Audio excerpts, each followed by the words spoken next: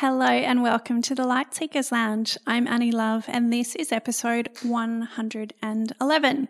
Gosh, I love angel numbers. I feel like I've been seeing them everywhere lately.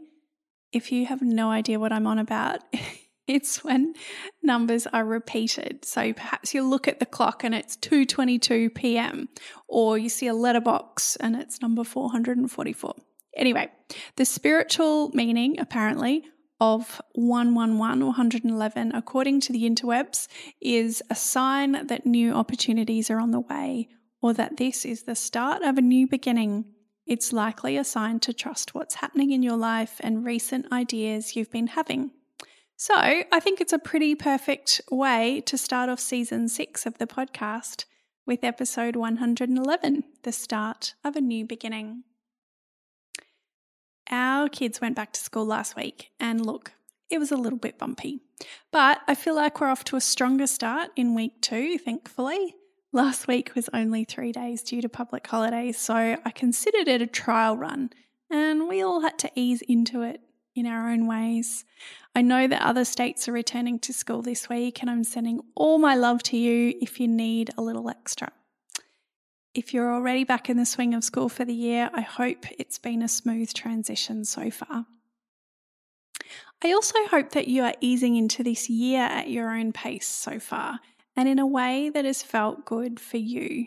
I know there can be a tendency to kick off the new year and get to February and feel like we're behind and we have so much to catch up on and that little voice goes a little bit crazy. This is just your loving reminder that you are not behind. You are exactly where you need to be. This year has only just begun. Now, in this short solo episode to officially kick off 2024 in season 6, I wanted to talk about what I've chosen as my word of the year for this year, what it means to me and how it's shaping my year. And then next week I'll share with you my approach to planning and goal setting for 2024. Are you in? Great, let's dive in. Hello, fellow seeker of light, and welcome to the Light Seekers Lounge. I'm Annie Love, and I'm a certified coach for incredible humans who want to build wholehearted businesses. I help them master their mindset, create simple strategies, and take meaningful action towards their goals in a soul-nourishing way that honours their business, their family, and most importantly, themselves. I'm also a wife and a mum to 3 gorgeous boys. Our parenting journey has been, well, a bit of a roller coaster. And while our family has navigated some pretty tumultuous times, I've learned just how important it is to keep seeking the light and the joy. Even in the midst of darkness, I believe that we can find light on the other side, even if the landscape is different to how we expected it to look. Here in the Light Seekers Lounge, we're going to share stories and conversations about how we create our best life, even when things feel hard. Thank you for being a light seeker with me. I am so glad you're here. Now, let's get on with the show.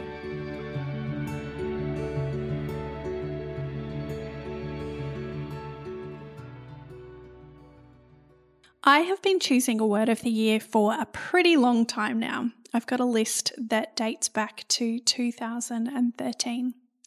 If you're not familiar with the concept of word of the year, it's basically to choose a word as a guiding light for your year ahead.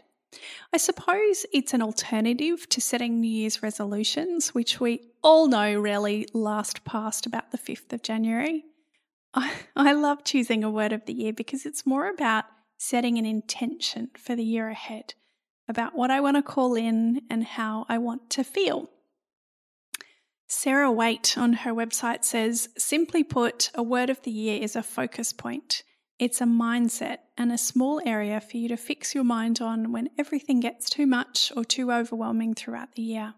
And the idea is it should bring you back to where you need to focus again. So for some people, word of the year might be a single word, and for others, a quote or a question or a number of words. Sometimes for me, the word feels really resonant and I remember it all year. Sometimes I choose it and I forget what it was by the end of the year, actually usually by about may. But sometimes I struggle to find a word, and other years it chooses me. It just drops in, and I know that it's the right one for me in that moment. This year was one of those times where it just dropped in and I knew that it was the right one. For 2024, my word of the year, I feel like I need a drum roll here, is delight. I just love the word delight and I already feel like it's guiding me. So I want to share what it means to me and how it is guiding me so far this year. The definition of delight is great pleasure, and I'm all for greater pleasure in life. For me, it means to look for opportunities for greater pleasure, fun, and lightness in both life and business, and to let delight be the driver, rather than waiting for it to happen if there's any spare time or capacity. It means asking the question, how can I tap into more delight? How can I make space for it? I know that there are years where I've thought about having words like visibility or consistency, and look, they're not wrong, but essentially they're words that to me feel a bit bossy, like there's a standard that I should be living up to. And for me, that's not the vibe of the word of the year. I want it to inspire me, and delight feels like a really good choice as a word to inspire. So just to give you some examples of how this is playing out for me so far as my word of the year. One of the ways I want to access more delight this year is through creativity. The very first book I read this year is a beautiful book by the amazing Australian author Holly Ringland called The House That Joya Built. It has the most amazing, gorgeous cover too. Now, Holly has written novels such as The Lost Flowers of Alice Hart and The Seven Skins of Esther Wilding. And The Lost Flowers was recently turned into a series on Prime Video, so by all accounts she's had some great success with her writing career so far. The House That Joy Built is all about Holly's often tumultuous journey with creativity and writing and self-belief and dealing with past traumas that have impacted her creativity. It was honest and raw and real, and I found it really impactful, and it definitely inspired me to tap back into more creativity in my life. It has inspired me to pull out and play with my watercolour paints more, to write more, and use my iPad and Apple Pencil for more digital art creations. There's an iconic book called The Artist Way by Julia Cameron. I love it. And one of her tips for boosting creativity is to go on regular solo artist dates to places that inspire you. So I'm also starting to think about where I can go, places that fill me up, like the library or catching a bus into the art gallery, which is on the Brisbane River near the city. Every now and again, I go and read some of the blog posts I wrote on the Mama Love blog since 2011, and I fall down the rabbit hole. Like today when I was looking for reminders of the words that I'd chosen over the past 11 years. I also found some photos of the beautiful vision boards I'd created around my word of the year too. So fun.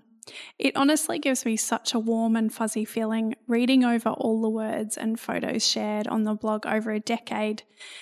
And a bit nostalgic for that time of life where blogging was cool and there was a bustling blogging community that I was part of. It's also such an amazing time capsule of moments when our boys were little. And I know that there were plenty of times where I put a lot of pressure on myself to write when I didn't actually have a lot of time and I felt pretty exhausted raising 3 small boys. And also I loved it. And I'm so grateful to past me for doing it. I really want to tap into that joy of writing and taking photographs again, tapping into that energy of delight. On the home front, I really want to create more cozy spaces this year. And the first step for me has been putting up photos and artwork on the walls of the home we moved into last February. Ben and I are both big fans of being in a home that feels like us, that feels lived in without being cluttered, that has art and things that we love, rather than having pieces that feel like we're trying to recreate a display home or have art for art's sake. We have loads of framed prints and beautiful photos that have been sitting in boxes since we moved in, and to be honest, I felt a bit tentative to get them up, feeling like I needed more of a plan for things, where they needed to go, or that I didn't have the skills to get them up properly. And look, there's definitely a few larger pieces that we will need added assistance with. But last weekend, we just started hammering nails into walls. We put up some frames in Ben's study first, and then I just went a bit nuts getting things up on my office walls too. We created a monster, really. It was so fun. I put up the certificate from my business degree that had not seen the light of day for a very long time, and beautiful prints and gifts I've been given over time. I was so proud of myself for just getting it done. Progress over perfection style. It brought me great delight to make it happen, and it continues to do so whenever I look at my walls. I'm also approaching my work with more delight this year. Coaching brilliant women always brings me great delight, but I've decided to look at my marketing and content creation in a different way this year. Less rules, more fun and delight. Less worrying about what the best time for posting is and what I should be saying and what formula to follow, and more storytelling and talking about things that bring me joy. More tapping into who I truly am. More photos of me, or more videos of me bomb diving into the pool. If you follow me on Instagram, you'll see that one soon. I am a firm believer that if we focus on what truly lights us up and brings us joy and makes us feel good, that energy filters out over the rest of what we do. There's a ripple effect. I am calling in an energy of delight this year.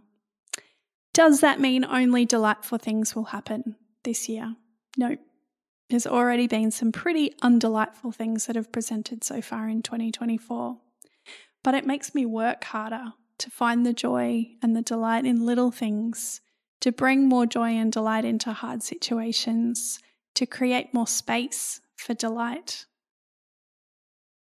Does that mean I can only do delightful and fun things and there's no structure or systems? No. Also no. I heard this great analogy recently. If you can picture a river, we need the strong, sturdy banks of the river as a container to be able to allow the water to flow along it. And I really do believe that we need systems and structure in order to support our creative flow as well. I don't know about you, but I actually find great delight in systems and structures. Like just around the house lately, as we get back into a little bit more of a routine where we have a bit of a meal plan going on. I actually am quite delighted by those things. Maybe that's just me though. In terms of keeping reminders of my word of the year nearby, I've created a vision board on Canva that I use as the desktop on my laptop, which includes the word delight in it. And I also have a handwritten delight up on the collage wall in my office. As I've asked people their word of the year or seen them being shared on social media, I've definitely noticed a theme. Of course, I could just be biased, but I do feel like there are more words around that concept of play and lightness this year. Maybe we're all just ready for things to be a bit more fun in 2024. So, what about you? Have you chosen a word for the year yet? If you have, I'd love to know what it is. Send me a DM on Instagram or jump into the Light Seekers Lounge Facebook group and share it with me. If you haven't chosen a word but you want to and you feel like you need some help, I'll put a link into the show notes for a resource by Susanna Conway that I found really helpful a few years ago when I was having trouble coming up with a word. All right, that's it from me this week. I hope you delighted in this episode. Sorry, couldn't help myself. I'll be back again next week with another solo episode on how I'm approaching goal setting and planning for the year ahead. Have the most beautiful week, and I will see you again very soon. Hey, thanks so much for listening to today's episode of the Light Seekers Lounge podcast. I am so grateful to have you here. If you loved the show, it would mean the world to me if you could hit subscribe and leave a review on Apple Podcasts or on Spotify. I would love to continue the conversation with you, so come on over and join the Light Seekers Lounge Facebook group, or come say hi to me on Instagram at annielove.coach. Talk to you soon.